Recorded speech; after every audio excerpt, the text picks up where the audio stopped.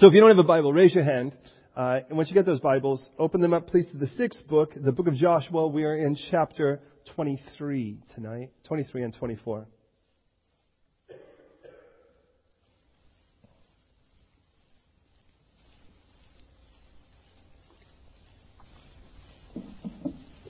Let's go right to the Lord in prayer, because the first few verses really become kind of foundational. So what we do is we kind of develop those and then kind of let the rest of it see how it plays out. Pray with me, if you would, please.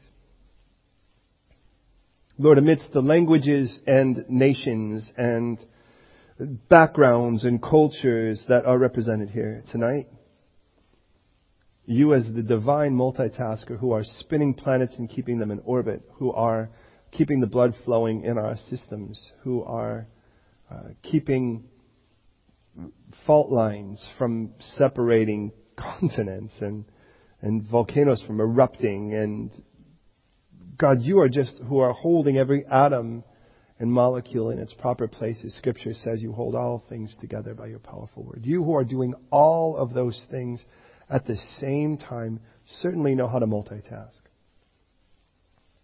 And in the middle of your multitasking, you know how to, in this room right now, speak in a manner which every one of us can understand.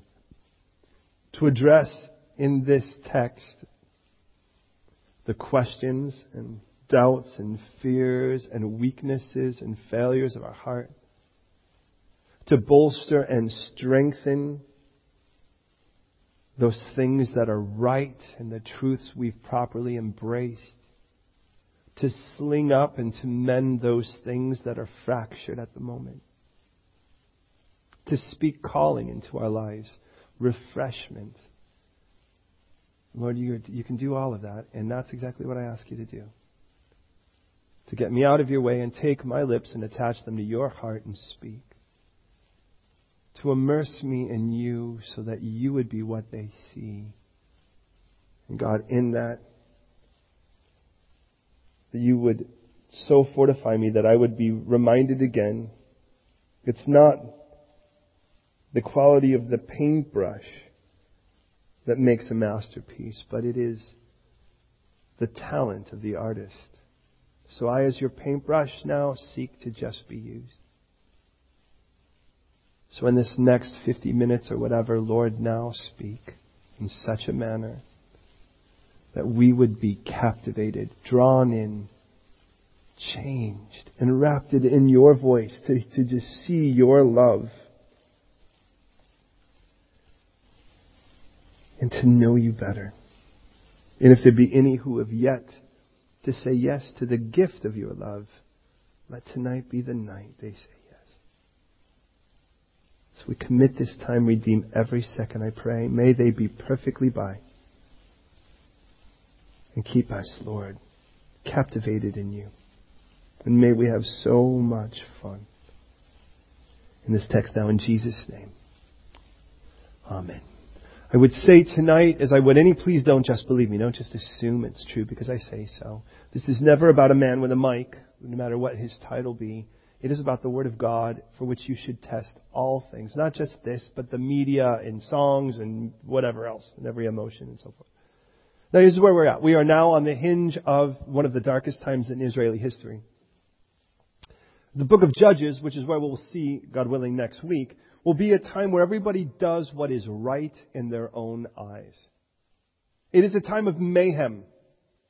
It is a time where everybody thinks they're right, but there's no corporate right in it. And it becomes then madness. It is as if anarchy reigns. And a place where God had intended order, peace, joy, love, fruitfulness, there was now a place where everybody was turning in, if you will, and shooting each other. As a result of that, it seemed to be a time of hopelessness. And there was a cycle. It was a cycle where God would bless them, they would bail on Him, they would find themselves in captivity, they would cry out, and God would raise up what we read as a judge. Thus, we read the book is called the Book of Judges. Here we see what hinges on that dark time. And if you were to look back at your life, much like I would look back on mine, we could certainly label periods of time that were very dark times. Times that we would look at and say was a time of great struggle, a time of great disobedience, a time of hopelessness or helplessness. And if we really don't want to repeat it, we tend to not just look at it, but we tend to look at the threshold of that time. What led me to that? Why did I say yes to go out with that person? Why did I choose to do that endeavor? Why did I throw my card in with that lot? Knowing what would happen. And the next thing you know, we're doing time. We're going to court. The next thing you know, we bear the scars in whatever manner, emotionally or otherwise, from some choice. And it's the scars we still feel, but it's the time before that we have to learn from, because those thresholds will be crossed again. And if we don't make the choice to learn from them, well then certainly we'll find ourselves making that choice. So now Israel has made their way into, the nation has made their way into Israel, the land. Joshua was the one who led them in. It has been roughly 10 years since Joshua first led them in. And it says this now in Joshua 23 verse 1. It came to pass a long time after the Lord had given rest from all their enemies round about, that Joshua was old and advanced in age. He must be very old and advanced in age, because in Joshua 13:1, God said, it said, now Joshua was old and advanced in years, and the Lord said to him, you're old and advanced in years. So by chapter 13, he was already old and advanced in years. By this point, I'm imagining he knows what's about to happen. He knows death is an imminent thing for him. And Joshua has a really good example. Joshua has, if you remember, took the torch, or the baton, if you will, from Moses. And Moses, right before he died, threw a stark warning out to the people. In that warning, by the way, as he was, if you will, inaugurating Joshua, he said, look, I know what's going to happen. You guys are going to get into the land. I can't take you, Joshua will. But you're going to get into the land and you're going to go whoring after other gods. The faithless heart that you possess will win. And I can't imagine what it would be like to be Joshua, knowing that I'm taking that job. But what he did see was Moses said, I'm going to sing this song, if you will. God told me to tell you this, so that at least I can rest knowing that I've told you the truth. And there is something important in that. There comes a time when you start speaking with somebody that you know is in a place where they're on a trajectory to their own destruction. And we want, with all of our vehemence, with all of our passion, to change them. And they're normally convinced it's not a trajectory, it's just a stance. It's like they're at a bus stop, but they're at a bus stop to get on a bus to take them somewhere. They just don't see it. And you try to tell them till you're blue in the face, do you realize where this is ending up? Do you realize the fruit of your labors? Do you realize the regrets you're going to be buried with later? And you have to love them enough to offend them.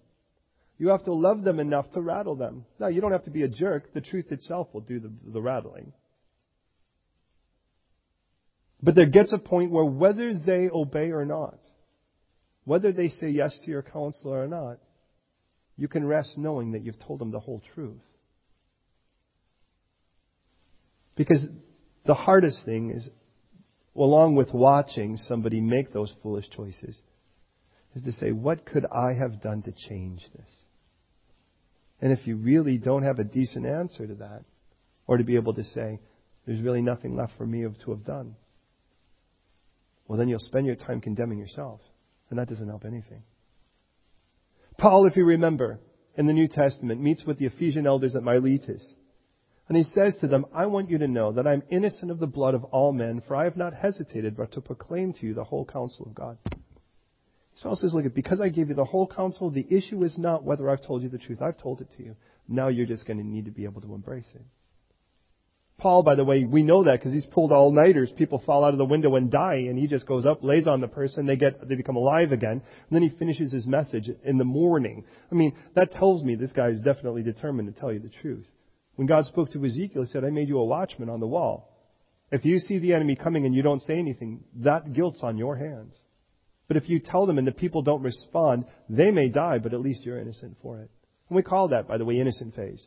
You get to that point where you've been warning them and trying to help them and trying to step in and trying to encourage them. But sooner or later, it's like, look, I need to give you this counsel one more time. This is going to bury you if you're not careful. And please hear me. And whether they hear or not, at least there's that stage where you're being innocent. Now, that's not your primary reason. Your primary motivation is because you love someone. But at least you go to sleep at night going, oh God, let that information burn its way into their heart. No matter what kind of barrage response or what kind of emotional defensiveness may come out of it, Lord, let it bring the change you want to bring. And now Joshua's in that same place. He knows he's old. He saw Moses do it, and now he's going to do it himself. It says, so he was old, he was advanced in years. In verse 2 it says, and I won't develop every verse, we'll never get through 2 chapters, but just the same. Joshua called for, and notice, he called for all Israel, the elders, the heads and their judges and their officers.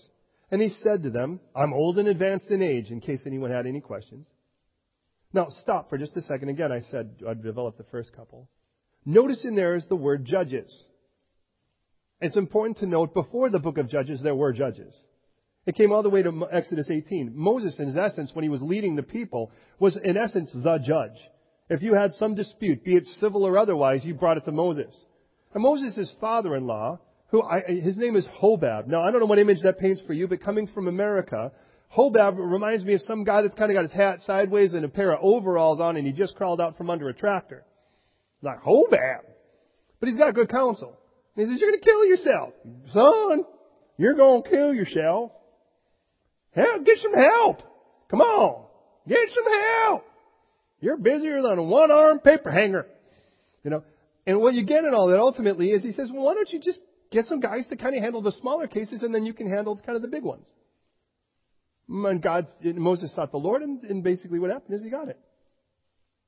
So, God says, why don't you elect 70 guys from that? Pull them from the tribes and let them be judges. And what they are in essence they're your first level judge.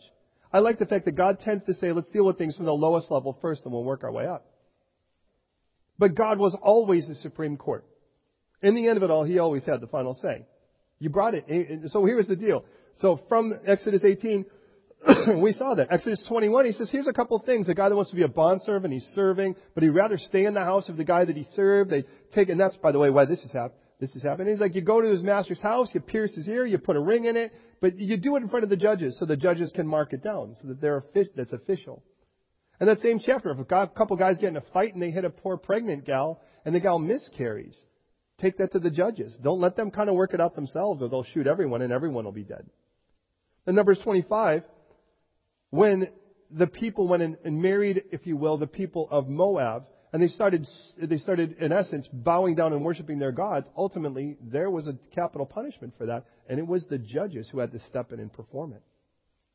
But in Deuteronomy 16, Deuteronomy 17, twice, God makes really clear that if the matter was too difficult even for Moses, you brought it to the priest, and he sought the Lord, and the Lord made the final decision. He was always the supreme judge. In chapter 17 of Deuteronomy, but if you didn't listen to the judges, the punishment was death. They checked for false witnesses in Deuteronomy 19. If you found a slain guy in the middle of the street in between two cities, and neither city, of course, wanted to make claim for it, you brought it before the judges, and the judges made a decision. They went and measured and saw which place they were closer to. And I know, and you know what you're thinking, right? I'm just a little ornery. Let's say that there's a city over here, and there's a city over here, and the guy's kind of in the middle. And if you were kind of ornery, you'd probably go and push the dead guy closer to the other. Well, ultimately they have to kind of figure that out. It's the judges who did that. Civil disputes in Deuteronomy 25, the judges handled. And in Joshua 8, when they stood between the two mountains, if you remember, Ebal and Gerizim, and they talked about the punishments or the blessings and the curses, it was the judges who sat in between and said, yeah, you're right. This is according to... So there were judges, and we always knew that. The only difference is that by the time that once Joshua sort of steps out of the scene, and the elders that are with him, those judges will dissipate. And there will be no clear leadership in Israel until, by the way, the time of Saul. So verse 3, now Joshua is making clear the fact as he called all of these leaders, and he says, you have seen all that the Lord your God has done to these nations who were before you. For the Lord your God is He who has fought for you. And this has been clear all the way through Exodus. From the moment they were being delivered out of Egypt, God says, listen, I'm going to fight for you. This is my battle, not yours. Follow me. This is my battle, not yours. Follow me. This is my battle, not yours. Follow me. If you think it's your battle, you'll try to lead God into it. Have you ever tried to do that? It's a rough situation and you're like, God, follow me. Back me up. God's like, I'm not here for your backup. It's my battle. Follow me. He goes, I'll take care of it. The whole spiritual battle is letting the Lord fight those spiritual battles and following Him in it. Exodus 14:14, Exodus 14:25, Deuteronomy 1:30, 3:22, 20, verse 4. It is God who fights for you. So verse 4.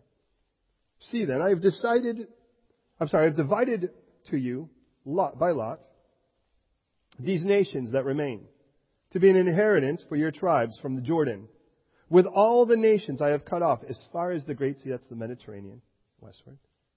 And the Lord your God will expel from before you and drive them out of your sight. So you shall possess their land as the Lord your God has promised you. Therefore, be very courageous to keep and to do all that is written in the book of the law of Moses. Because let's take a look at what we are. We're standing on land that God promised He would fight for us. And now we're standing in that land. We are living on His promise right now. Now there are still small embers where there was a forest fire. There is still a remnant of an enemy, but before, this was their territory. There will still be battles to fight, but they're nothing like the battles you've already seen victory over. And God, just like He did those, will be faithful to complete it. Listen, if you've accepted the gift of Jesus Christ, the moment you said yes to God, let me say it in a crude manner, He killed you. He killed the person you were. And He took you, and He picked you up, and He put you on His workbench. Kind of tightened you in that vice, and He starts to carve you into a masterpiece. This is why trying to identify people by previous sins makes little sense. No matter what the things that would have identified you, when you say, well, what about this, or what about that, or this sin worse than that, in the end of it all, if we come to Christ, He kills all of that, and we give Him permission to really completely reinvent us. That's the beauty in this. So it isn't like, what were you? What difference does it make? What were you? You were a chunk of stone. What was I? A chunk of stone. What kind of stone? Does it really matter? In the end of it all, He's carving us into a masterpiece. There's the beauty in it. And that's why we can all be from completely different places and still be in the same place, because it isn't where we came from, it's where we're going, and we're all in the hands of the same artist. There's the beauty in it.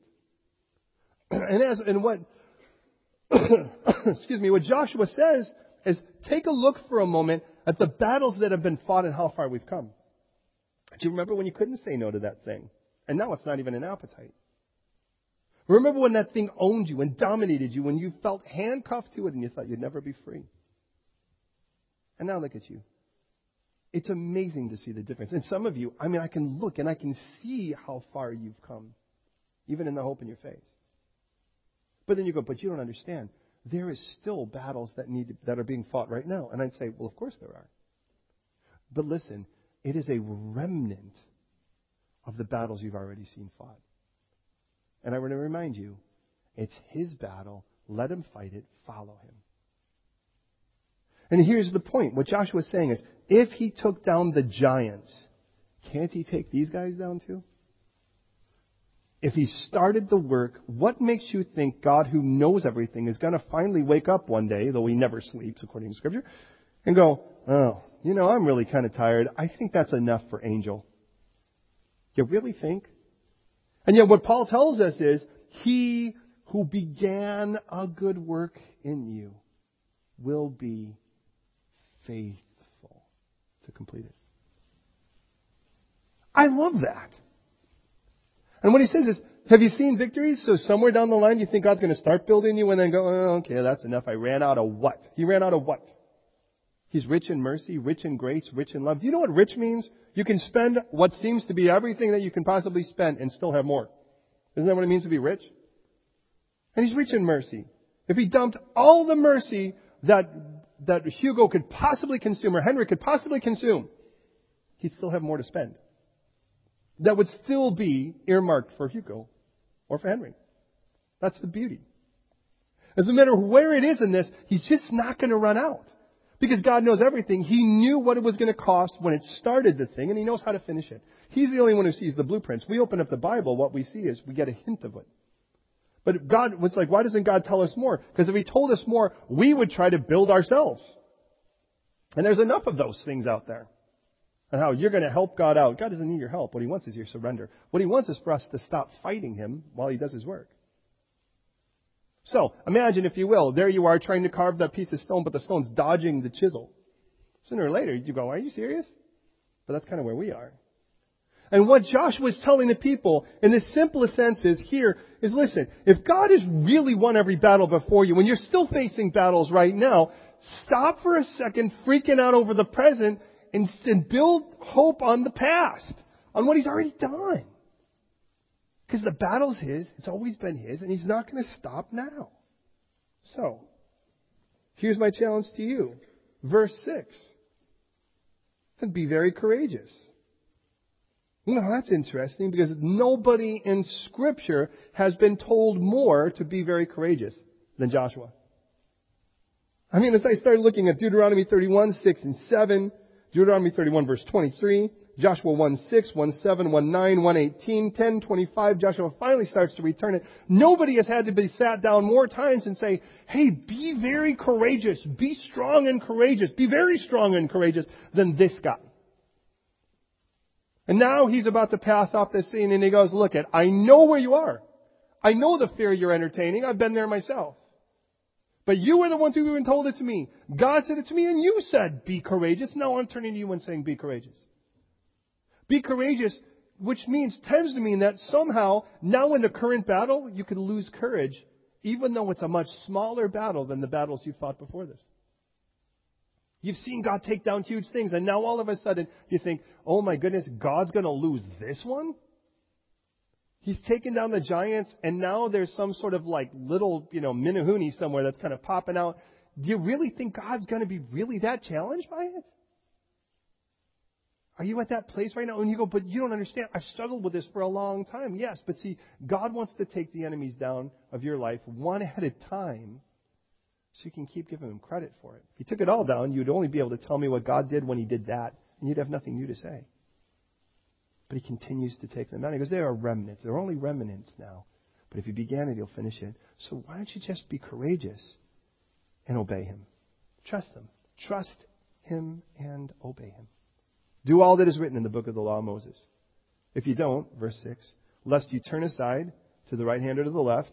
And by the way, that's interesting. By the way, you kind of get the idea. On one side of it, you turn just to the law, but not the heart of it. To the other side of it, you turn to just become kind of crazy liberal and you make up your own rules. He goes, God's like, just stay with me. Walk that narrow path with me. It's the place of total victory. Lest you go among the nations who remain among you. Don't make mention of the name of their gods, nor cause anyone to swear by them. Don't serve them or bow down to them, but instead hold fast to the Lord your God, as you've done this day. For the Lord has driven them out before you, great and strong nations. But as for you, no one has been able to stand against you this day. One man shall chase 1,000, for the Lord your God is He who fights for you. Again, let me remind you, I'll take care of the battles. Just follow me. As He promised, trust me, follow me, let me lead you to victory. Verse 11, therefore take careful heed to yourselves that you love the Lord your God. Do you realize God's like, if you really obeyed me, what would that look like? He goes, if I could just give you one command, can it be this? Would you just love me? Find that in another book. And I don't want to diss other people, but it comes natural and it starts like this. I read every religious book I could before I became a Christian because, to be honest, I didn't want to be a Christian. It was the last thing I wanted to be. I wasn't raised one. And I read books of other people that other people follow, and some of them were so that I just couldn't get my head wrapped around them. And I'm not talking about, well, it's a different culture or whatever. I'm just talking about how clearly defiant one thing was to another. But when it says something like, serve and obey and perhaps they'll love you, I'm like, what? You're banking on a maybe? Where it says, I have loved you with an everlasting love, therefore with cords of kindness I have drawn you. God loved us before we were us. And you only find that in the Bible. a God that created you to love you. And he says, well, then what do you really want from me, God? He goes, that you love me back. I mean, if you could create a mate, a spouse, and you can make them, think about how you would make them. Would you make them rebellious? Would you make them headstrong? Would you make them self-reliant? Would you make them quick to fight you? Only God could do something like that. And all of this, He's chasing after us, loving on us, creating, painting in the sky, sunset after sunset, growing flowers in our garden that are wildflowers, creating songs to be sung by birds on our windowsills, and we don't listen to any of it because our ears are full of our iPod and you know, like our iPhone, and the reason I say that is then we're like, oh, show this God to me. And He's been painting beautiful things and everything around you for so long, and we just tend not to realize where it's coming from. And then you say, so what does He really want? My money? Could you imagine? Hugo chases after Deborah. And he has to prove to her that he's sincere, that he will be faithful, and that he really is worth the trust she would have to place in to be his wife. And can you imagine if she said to him, what do you really want, my money? Now the good news is you could see him going, you really don't have that much to offer. What do you want, to be seen with me? What do you want, me to be a mindless servant? I would imagine Hugo, and being French probably helps you. He's like, I want your love. That's what I want. And that's from an evil human being. And I don't know, he's no more evil than the rest of us. We're all evil. But we have that inside of us. And yet we think when God's like calling on us, it's like God's like kind of scooping into our wallets. Here's the funny thing. Deborah will actually have his wallet. Now, that's not saying that's marriage counseling. It's like, I do give you my wallet. It's like, hey, you see a guy care, and one of the places you see it is how he actually, the time and the things he spends, the resources he spends on her. God's like not asking, give me all of your stuff. God's got all this stuff. What He's asking for is our love. And Joshua kind of got that. What Joshua kind of understood in the end of it all is like, look, if you really know what he really wants, all of the things, the obedience and the following and all of that, he's like, it really just wraps into this. Could you just love God? If you love God, you're not going to be turning this way or that way. It isn't like, Deborah's like, well, what do you really want from me? Well, don't worry, Deborah, next tomorrow you could find another guy on this side or that side or whatever. That's cool with me. He's like, look, I want your love and I want your love for me. Because I'm going to dump my love on you. And that's what Joshua's saying here. But if you don't do that, verse 12, or else, if you go back and cling to the remnant of these nations, if you instead choose to side with the battles that are still happening, the little embers that are burning still in life, that these that remain among you, if you make marriages with them, go back, go into them and they into you, well then know for certain, the Lord your God will no longer drive out these nations from before you. I mean, you're going to go and hand yourself. You can imagine if Deborah's like, no, thank you, Hugo. You're a lovely little man. Thank you very much. I've decided there's this guy, Nerdner, from Spain that I really like. He's giant. He's huge. Well, you can see. But can you imagine then Deborah going, but could you still protect me all of the time and take care of me and all that? He's like, what? I mean, doesn't that sound cruel? But how can we do that to God and think that's okay? Well, God, I really don't want to serve you. I want to serve me. I really don't want to love you. I want to love me. And I want to surrender myself to something else. But you still back me up, right? God's like, what? How does that work? He goes, look it. If you really want to do that and run off with those things, you don't even know the destruction they are. Some of us, here's the crazy part, we run off with the things that we know are destruction because we still bear the scars from the last time we were in that place. And we still go back. He says, look, if you want to do that, I'm not going to try these things out anymore, but let me tell you what they'll be. They'll be snares and traps to you, scourges on the sides and listen to this, thorns in your eyes. Does that paint a picture? I mean, any of you like thorns? You get it anywhere and you're like, this isn't cool, but I can't even imagine a thorn in my eye. He's like, that's not just going to hurt and irritate, but you won't even be able to see until you perish. Because the only thing that's keeping you from perishing, God speaking, is my love. And you'll perish from this good land in which the Lord your God has given you. Look at, we are called to impact our world around us. That's what we're called to do. We are called to impact. To impose and impact. We are not, by the way, might I say, we are called to influence and impact. We are not called to integrate and imitate. And when the church just looks like what we really need to do is just integrate into the world and look just like them, we're not doing what God called us to. Imagine if a doctor didn't want everyone to know he was a doctor, but instead he just tried to make himself sick like all of the patients. Well, then they would all die and he'd get to die with them. He says, I want you different. I want you different so you can impact and transform this place around you. So behold, verse 14, this day I am going the way of all the earth. Hey, you know what? This is what happens to all of us. And you know in all of your hearts and all of your souls that not one thing has failed of all the good things in which the Lord your God has spoke concerning you. As the Lord your God spoke concerning you. All has come to pass. Not one word of it has failed. Now listen and hear me on this. Hebrews 9:27 makes it really clear. Hear this. It is appointed unto man to die once and then the judgment. This is your one shot. Now, there are those that like to bank on reincarnation and all that, and it sounds like a really lovely thing. I'm not, the idea is if you're worse, you're going to be a rat in the next life or whatever. Although, to be honest, these days, the worst thing you could possibly be here is a person, because everything else seems to have some fun, like, oh, you can't kill that. That's cute and cuddly. Don't kill that spider. Don't kill that fly. People we can kill. I mean, it's weird how that works. But understand what the Bible makes clear. Biblically, you get one shot and this is it. So if you're kind of banking, don't worry, next time I'll have that. Well, it sounds really good, but do you have anyone really that can prove that happens? What God says is, it's appointed unto man once to die and then the judgment. This is your shot. Praise God for that. Now that you know that, choose wisely. And he says, look, I'm going on the way of all the way. Every one of us is going to do this one point or another. It's my turn. Verse 15. Therefore it shall come to pass, as all the good things that have come upon you in which the Lord your God promised you, so the Lord will bring you the harmful things until he's destroyed you from the good land in which the Lord has given you. When, notice the word when, not if, in verse 16. When you have transgressed the covenant of the Lord, which he commanded you, when you have gone and served other gods and bowed down to them, then the anger of the Lord will burn against you, and you shall perish quickly from the good land in which he has given you. Now please hear me.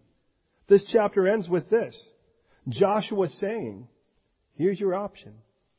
God has been faithful. He has kept his word in everything he said. He says, look, if you follow me, I'm going to bless you. If you let me love you, I'm going to bless you. If you hand yourself over to me, I'm going to love you and I'm going to bless you. Let me do that. But I want to warn you, if you want to run off into the world, you will see that it's hell without me. You will see that what I've given you is protection that you will not have when you run away from me.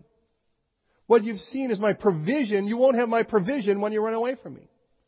What you see is my pleasure, and you will not experience the peace of my pleasure when you run away from me. In a simple sense, God does want you miserable when you're running from him, because he doesn't want you running from him. It's pretty simple. So because look at, if I've kept my word about all the good stuff, don't you think I can keep my word about the other? So Josh was like, look, let me warn you. We have been in God's grace. We have experienced God's blessing in this. Please don't run from that and think you've got a better offer. There is no better offer than this. He's the only one who knows you perfectly. He knows you more perfectly than you know you. And he still wants you. He knows me better than I know me. And the much that I know me, I'm not real fond of. I'm really happy to let the Lord kill it. And I realize, and yet, the more I discover about me, I'm like, wow, his love is that much greater. Because I see that he loves me through those things anyway. Part of it is admitting, though, at those moments, I am wrong. Now, chapter 24. Joshua gathered the tribes of Israel to Shechem, called the elders of Israel, their heads, their judges, their officers, and presented them before God. Sound familiar? This is our second meeting. The first one appears to have happened at Shiloh, which is where the tabernacle is. Now we're at Shechem. What do I know about Shechem? Interesting. By the way, it's not Shiloh. No, Shechem, it's a city of refuge. It's a Levite city. The tabernacle isn't there. But it was given, by the way, to the remaining family of the priests versus just the part that was, Aaron's children. This is the remaining part of that family of the Kohathites. And it's in the mountains of Ephraim. Now this is what Joshua says. And what Joshua is going to do, by the way, in two parts. He's already said, please, since God has been faithful, be faithful to him. And then he says, look, if you want to run from God just as He's been faithful to bless you and to surrender, you're going to see that you're going to get worked just like He promised. He's not lying on anything. Now what Joshua is going to do is he's going to do something that's going to set a standard for the rest of Scripture. And that is a thing called a perishah. Perishah is the Hebrew word, by the way, for declaration. What he does is he goes through a little bit of the history of Israel up to this point with some kind of theme. And then he brings it to a conclusion that usually means we have a choice to make. In other words, what he's doing is he's preaching. What preaching is you lay out some form of standard, and then you demand people or challenge people to make a choice. That's why Paul would tell Timothy on his deathbed, if you will, waiting in his prison cell to get his head lopped off. He says, preach the word. Don't just teach it, but preach it. Don't just give people knowledge. Challenge them to do something with it. I mean, if all we got is knowledge out of it, we can walk out of here headstrong people and miss the whole point, which is that how do I just intellectually know that God wants my love? I'm going to have to act on that. So we called the people together. And here's what Joshua says in verse 2. He said to the people, thus says the Lord God of Israel, your fathers, including Terah, that's the father of Abraham. Oh, it says, the father of Abraham. And the father of Nahor, which by the way his name means snorter, dwelt on the other side, Abraham's brother, dwelt on the other side of the river in old times, and they served other gods. Then I took, this is God speaking, your father Abraham from the other side of the river and led him throughout all the land of Canaan and multiplied his descendants and gave him Isaac. To Isaac I gave Jacob and Esau. To Esau I gave the mountains of Seir to possess, but Jacob and his children went down to Egypt. And I sent Moses and Aaron, and I plagued Egypt according to all that I did among them. Afterward I brought you out. Then I brought your fathers out of Egypt, and you came to the sea, and the Egyptians pursued your fathers with chariots and horsemen to the Red Sea. So they cried out to the Lord, and He, isn't it interesting he says He'd hear about the Lord? He put darkness between you and the Egyptians, brought the sea upon them and covered them, and your eyes saw, what I did in Egypt. Then you dwelt in the wilderness for a long time. Verse 8, are you with me? And I brought you into the land of the Amorites, and you dwelt on the other side of the Jordan, and they fought with you, but I gave them into your hand that you might possess their land, and I destroyed them from before you. Then Balak, the son of Zippor, the king of Moab, arose to make war against Israel, and he sent and called Balaam, the son of Beor, to curse you, but I would not listen to Balaam. Therefore he continued to bless you. So I delivered you out of his hand. Then you went over the Jordan and came to Jericho, and the men of Jericho fought against you. Also the Amorites, the Perizzites, the Canaanites, the Hivites, the Girgashites, Hittites, Girgashites, Hivites, and Jebusites. But I delivered them into your hand. I sent the hornet before you, which drove them out from before you, and the 2 kings of the Amorites, but not with your sword or with your bow. I have given you the land which you didn't labor, cities you didn't build, and you dwell in them.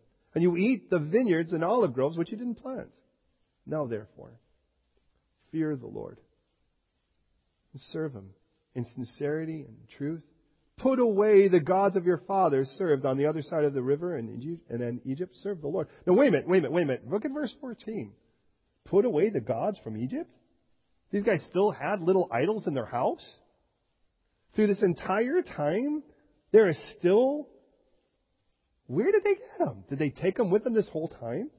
Did they pick them up at the local idol shop somewhere in the Amorites? It doesn't say. But what's interesting is even after all this time, he's like, look at. Let's run through this again. Just quickly, listen. And then we'll get to our key crux of this to close this out. This is what happened. Verse 3. I took your father. I multiplied his descendants. I gave Jacob and Esau. I gave the mountains of Seir to Esau. I sent Moses. I plagued Egypt. I brought you out. I brought your fathers out of Egypt. He put darkness between you and the Egyptians. He brought the sea upon them and he covered them because I did all of this in Egypt. I brought you out of the land of the Amorites. I gave them into your hand. I destroyed them from before you. When Balaam came, I didn't listen to him, but instead I continued to bless you. He continued to bless you, and so I delivered you out of his hand. I've delivered all of your fights that you've had so far. I've won every one of them. I've delivered them right into your hands. I've even sent the hornet. Now, could you imagine you're about to fight somebody? Any of you ever had to deal with a hornet? They're nasty creatures. They're like bees on steroids with attitudes. Except they don't lose their stingers and die. Now, I don't know about you, but when a bee stings me, I have this weird, sick comfort to know that's the last person he's going to sting. I'm like, well, that hurts for a moment, but you won't be doing that again. But when a wasp or a hornet bites you, it's like, ha, ha, ha, what's the more of that? And I realized, man, that's nasty. But imagine you're about to fight a battle with someone and you're like, oh my goodness, how in the world am I going to fight that? And then he's just like, and he's just fighting off, and you're watching this guy, and you almost feel sorry for the enemy as he's just getting nibbled to death by these hornets. You're like, wow, that's wild. God, in other words, God says, I don't want to always do this, but listen, haven't I taken you this far? What part of this, here's the danger. When God does something amazing in our life, 2 days later, we're adding ourselves more into the equation, sometimes less. Isn't it true? The first time we tell our testimony on something, normally it's, I was a helpless damsel in distress. And God said, here I come to save the day. And then I was rescued. But somewhere down the line, it was like, by a week later, it's like, I was 98% there and God had to kick in the next 2%. I was almost untied on those train tracks, but the Lord kind of came and He finally pulled that last loop. When the first time it was, I was inches away from death and there was nothing I can do, and the Lord just did a miracle. And we stop miracleizing a miracle, and we make it something where God was like our backup. And what God's like, can I just remind you, you didn't do any of this. All you did was trust me and follow me, and I did all of this. Could you ever did you actually put this little thing in your ear and summon the hornets? Are you hornet man now? Didn't I do that? And you wouldn't have written that. You wouldn't have gone, chances are, why don't I just call some kind of stinging beast on them? We don't even think like that. God's like, I did all of this. If I did all of this, then let me ask you, if I've given you all this and look at where you're at now, you've got so much you didn't work for. So therefore, could you fear me? Now, fear doesn't mean you wake up freaked out over in verse 14. Serve me with sincerity and faith and put away the gods. Put away those gods. Put away those gods. Listen. I wasn't born in California, although it really jives with me fairly well. I was born in Chicago. Our physical education was gang fights. That's what we did. We learned how to fight at an early age, and we did an awful lot of it. But when we moved to California, you had to kind of take into the culture, and the culture was very, very different from where I come from. To be honest, this culture is much closer to Chicago than California was. And I remember when I moved there and just the language was different. And I'm like, that cannot be a language. And then I watched two guys talk like that, and I realized, oh my goodness, they really are communicating through those like glottal things. And I remember the guys that started coming to our fellowship, the first guys that showed up at our fellowship were semi-pro surfers. Now, my dad was a professional athlete. I was raised around that. And of course, I was stupid enough to say those kind of things where you're going to get yours for it. So like, we want to take you surfing, bro. Right? Make sure. They're like, watch out, man. It's like, no, it's kind of a big day. Like, big day, it's water. How hard can water be? Yeah, I was asking for it. So I got this board. It was, and they took me on a shredder. What that means is a board that's, not like these big stable things like a barge where, an elephant can stand on. But they were going to have me learn my lesson. And these guys were ready. So they paddled and they didn't tell me how to get out. But the first thing I watched is a thing called duck diving. Now what duck diving is when a wave's about to come on you, you take the nose of your surfboard and you shove it under the water. And then you grab it. Now that it's got that girth, you grab it and you pull yourself under with that momentum. And then the wave just kind of goes over you. Okay. Well, I watched that, but I didn't watch it carefully enough because they weren't close enough for me to watch this thing. And they were like, well, go ahead and learn for yourself, Junior, right?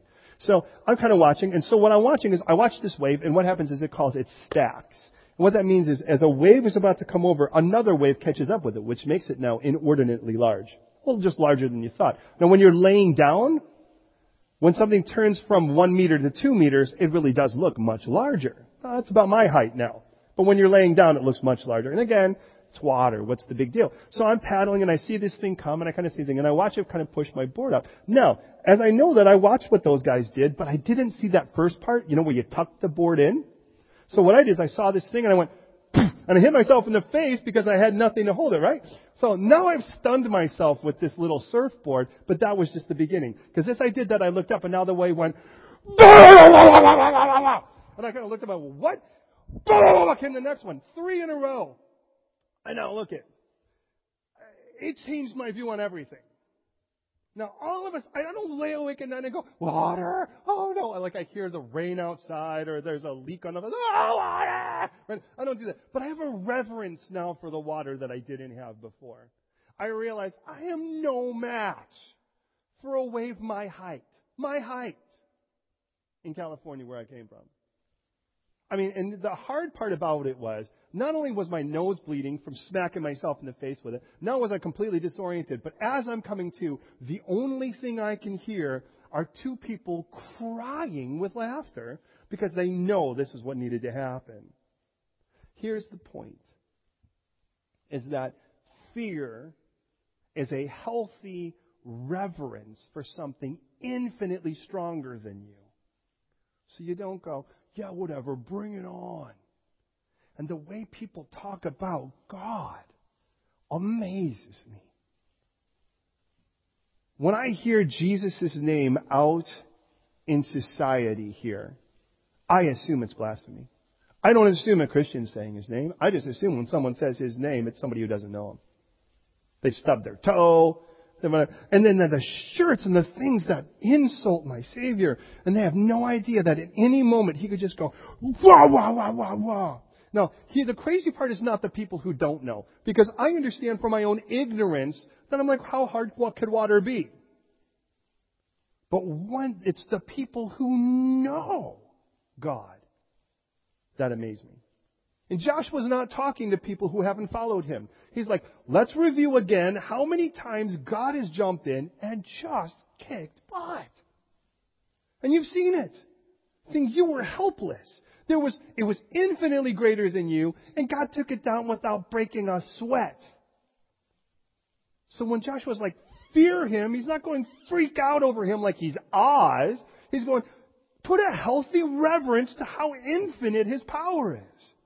Because if you don't do that, if you don't fear God, you'll fear everything else.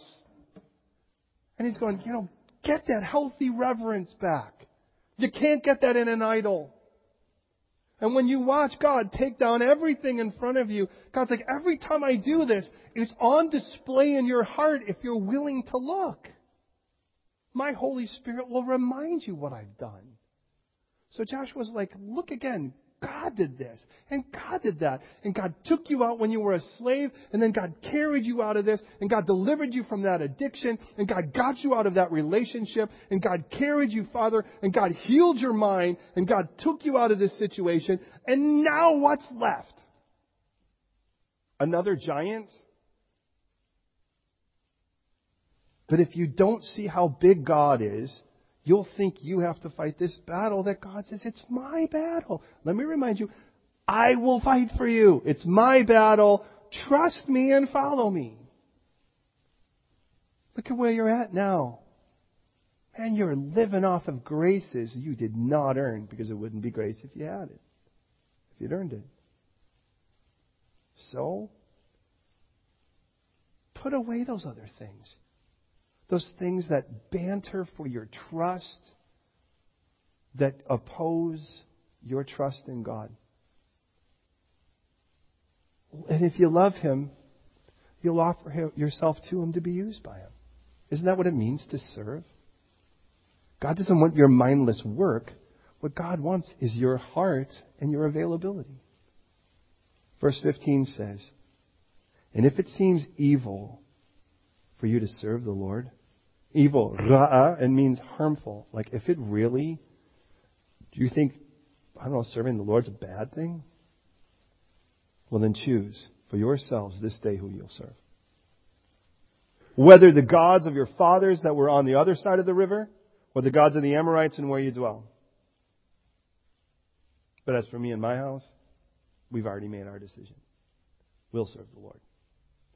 It's interesting because I remind you, Joshua is about to die. And he knows it. I'm old, man. It's like, to be honest, at this point, I can hear my life insurance policy walking to the bank right now. I'm aware of that. I'm not even heading down the hill. I'm looking at the bottom of it right now, and someone's already starting to dig. But my family, we've already made our choice. And did you notice, by the way, Joshua made his choice before he actually, with his family, before he asked anyone else? There's two sides to that. One is if you really think you have to wait for somebody else to serve the Lord before you do, then you better pray that they always do. Because the moment they go south, you'll go south with them. On the other side of it, I'm challenging you today to do what God said here through Joshua. Make your choice. Interesting, by the way. There's a whole group of people within the body of Christ, and all they want to talk about is how you don't have a choice.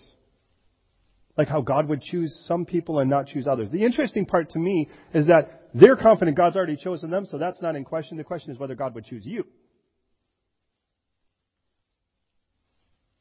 And yet I read that it's not God's intent or pleasure that any would perish, but that all would come to repentance. And it seems to me that Joshua was well aware of that because he says, look, the choice is yours now.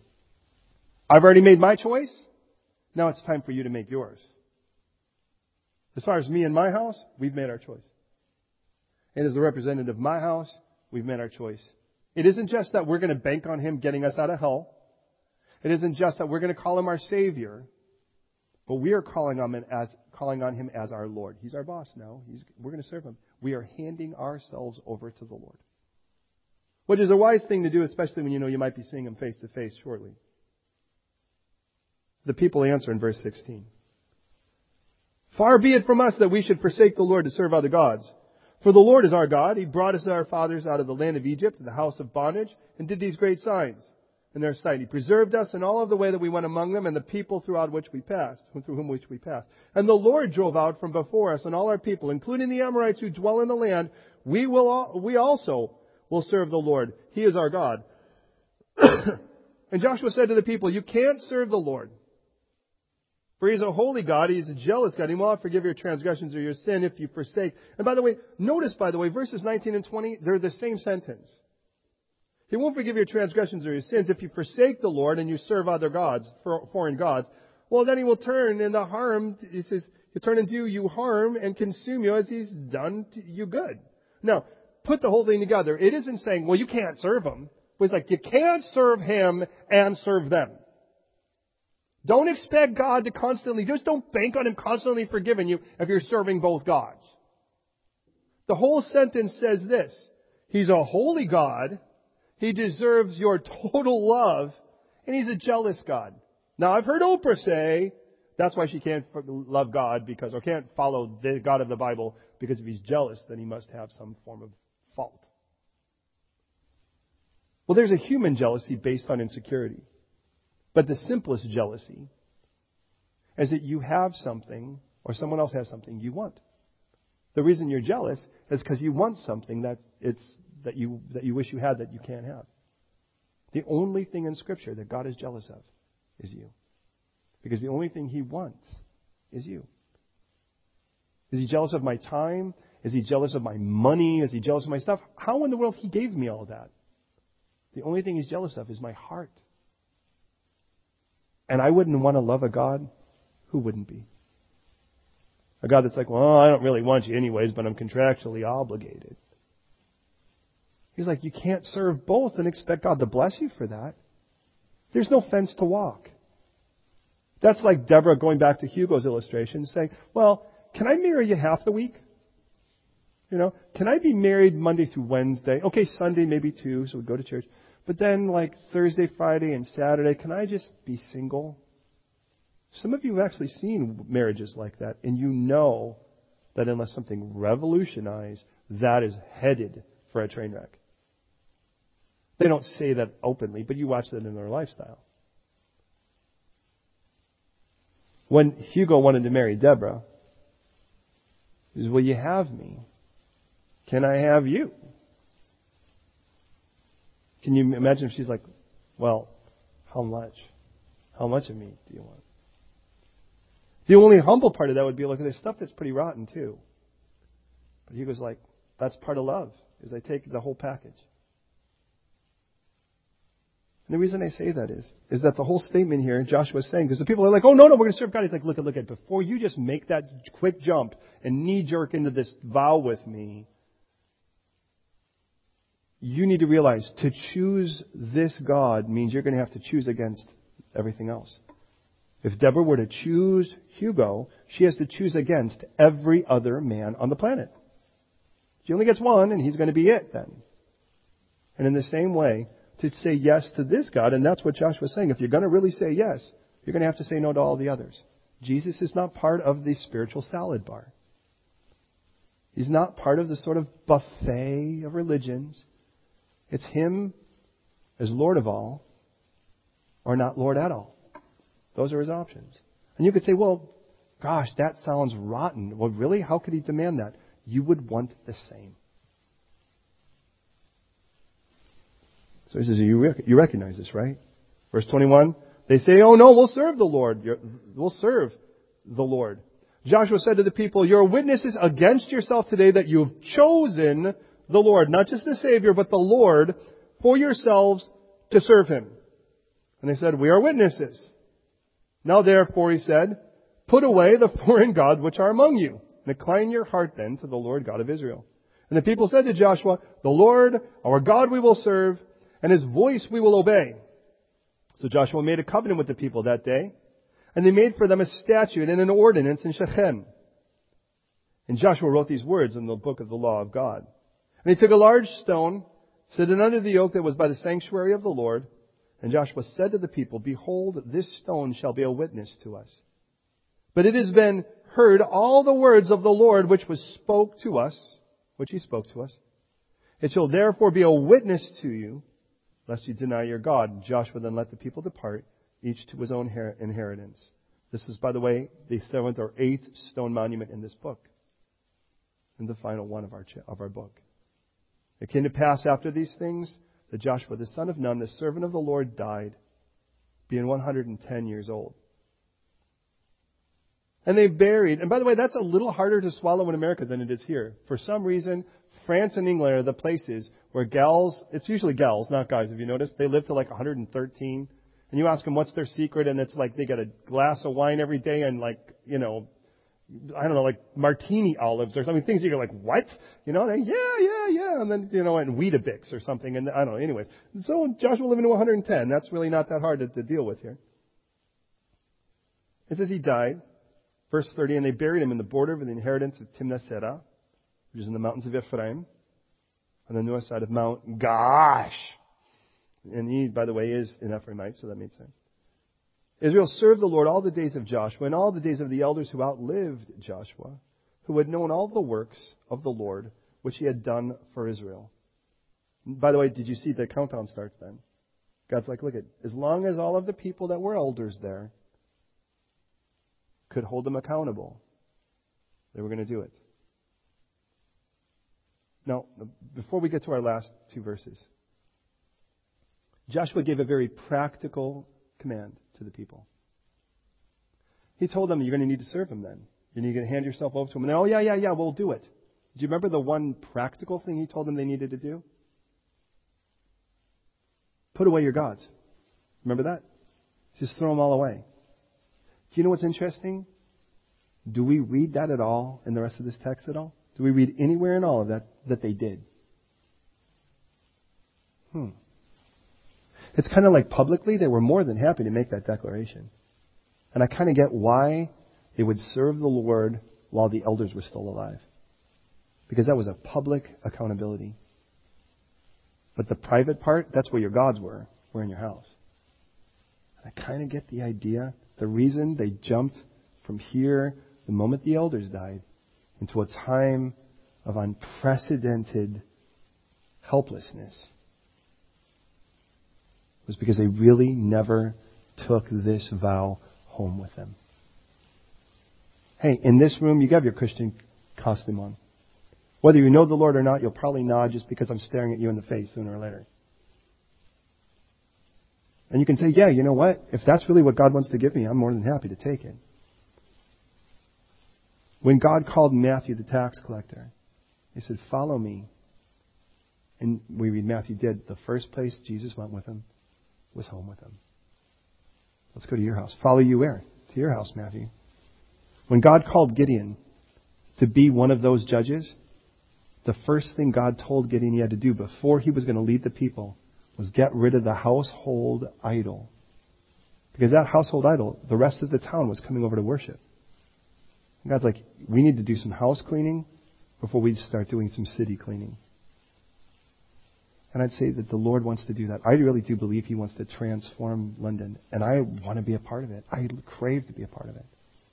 But it starts with our households. It starts with getting rid of the gods of our house. Whatever that is. And here's the cool part. I don't even have to tell you what that is. But if you're willing to ask the Lord tonight, when you're in your house, is there anything you need to ditch out of this? You want to go and remove. Don't you think He'll tell you? Why wouldn't He tell you? So knowing that, remember how He kept all of His promises? One of them goes all the way back to the end of Genesis, when Joseph died. Verse 32. The bones of Joseph, that the children of Israel had brought out of Egypt, they buried in Shechem, in the plot of ground which Jacob had bought from the sons of Hamor, the father of Shechem, by the way, for 100 pieces of silver. Remember, that's where he made this vow with the people. And which had become an inheritance of the children of Joseph. By the way, that's Genesis 50:25, if you want to know. Moses, by the way, in Exodus 13, took the bones of Joseph when he came out of Egypt. Now they finally made their landing. It tells us in Hebrews 11:22 that Joseph, when he was dying, by faith told them, I know you guys are going to make it back into Israel, so because you make it back in, take my bones with you. The place that they had bought, they purchased, is in Genesis 33 and then 48. And it says, in the last verse, Eleazar, the son of Aaron, that was our high priest at the time he died. They buried him in a hill belonging to Phinehas his son, which was given to him in the mountains of Ephraim. To close this up, listen. This is our 6th book that has been completed. Genesis ends with the death of the loved firstborn son, if you will. Exodus ends in 40 chapters. It ends with the tabernacle being raised up. So the first ended with the death of a son. The second ended up with something being raised up, where the people would meet with God. Leviticus, 27 chapters, ends, by the way, with the Jubilee, which then talks about forgiveness and redemption. Numbers, 36 chapters, by the way, ends with getting an inheritance. He speaks about the sons of Zelophehad. Deuteronomy, 36 chapters, ended, by the way, with handing the baton to the new leader, Joshua. And now Joshua ends with a covenant of faithfulness. So here it is. It was the death of a son, then it being raised up, then forgiveness and redemption, and then an inheritance, and then making Joshua, which is the Hebrew name for Jesus, our leader, and now our declaring our faithfulness to Him. That's the end of our 6 books. As we go to prayer, and we're right on target. I'll do this in 2 minutes. As we go to prayer, let me ask you, have you made your choice? I'm not talking about have you chosen to be part of a church, or have you chosen to be part of a religion, or even to call yourself Christian. I could call myself British, but the government still has a final say. That's become painfully clear this year. Over and over and over. So far. Soon, though, in a year from now, we're going to go mental. Actually, yeah, about that. I'm so looking forward to that. Please hear me. God's asking you to make a choice tonight as if He were dropping a knee. But it was His job, just like Hugo's, to prove His faithfulness and His love. Love is proven in sacrifice. I mean, true love is really proven in sacrifice. Could there be no greater sacrifice than this? Greater love have no man than this, than a man lay down his life for his friends. Jesus took your guilt and my guilt, and He died on a cross with it so that He could pay your bill and mine. Innocent, yet chose you, and wanting you, knew that that bill had to be paid, and He chose to pay it Himself. How do I know it was enough? Because unlike any other human being like that, 3 days later He rose on the third day He rose again. In just the same way that when the high priest offered His sacrifice for sin, we know that He was accepted if He came out alive again. Jesus took our payment to the grave, and then He came out alive again. Muhammad is dead. You can visit his tomb. Buddha, if he ever did live, is dead. Every religious leader is dead except one. And it was the only one who volunteered to pay your bill and mine too. It was the only one who was sinless, so he was actually the only one qualified to do so. I'm so thankful that they all met with the same person. How about you? Could you imagine if Jesus offered, but he wasn't qualified? That would really be terrible. He's already made his choice, and he's already paid the price. The only thing left is for you to make yours. Can I say I've made mine? For sure, me and my house, we're going to serve the Lord. We're not just going to bank on him getting us out of hell. We want to serve him. We want to hand our lives over to him and say, all right, Lord, do with us as you wish. We're yours. But for that to happen, let me warn you, as Joshua said, choosing one is to choose against every other. So you need to recognize that. And if you want to pray that prayer to me, and maybe tonight you just want to renew your vows. Maybe tonight what you really want to say is, God, over again, I want to openly declare that I say yes to you. In 1 week from today, on November 4th, my wife and I will officially be married 26 years. It will be our 26th anniversary a week from today. And we have openly declared on several occasions to renew our vows, to say, it's easier to say today than it was 26 years ago. Yes, I still openly declare this. So maybe you want to do that. Maybe because today you know a little bit better of what it is. No, it doesn't make you any more married than you were before. But if you have said yes, in it though, I want to give God permission to come home with us. And to get every other old lover out of our hearts. That's only appropriate, isn't it? But that's the choice you have to make. Pray with me, would you please? God in heaven, I thank you so much for what you've done in this time, for the way you've revealed to us through this text your love for us, your proof of that love. And in offering that love, you offer your protection, your provision, your pleasure, your presence. Those things come part and parcel with saying yes to you. But Lord, in doing that, we don't want to just say yes to you on a part-time basis or sort of like we've got a timeshare for those things. You are absolutely and fully committed to us. Make us so with you. Tonight in this room, we openly declare, for anyone who wants to stand with me, we openly declare tonight that we hand ourselves over to you. We make the choice, and we are choosing not just who will let love us, but who we will hand ourselves over to, who we'll serve. And we openly declare tonight that we'll serve you. We will hand our lives over to you and allow you to do with them as you wish. We recognize to say yes to you is to say no to everything else that competes with you. We recognize to say yes to you tonight declares war on anything that declares war on you. We recognize tonight that to say yes to you says yes to a life and an eternity with you. And saying yes to you, we invite you home. We invite you to kick out every old lover that fights with you, every old god, so to speak, or idol that we've relied upon that we know is stupid. And we invite you to take your place, that we don't live the life of judges, but rather we live the life of you, not just as our Savior, not just as our deliverer, but as our King. So for us to say this, we recognize your challenge to put away every foreign god.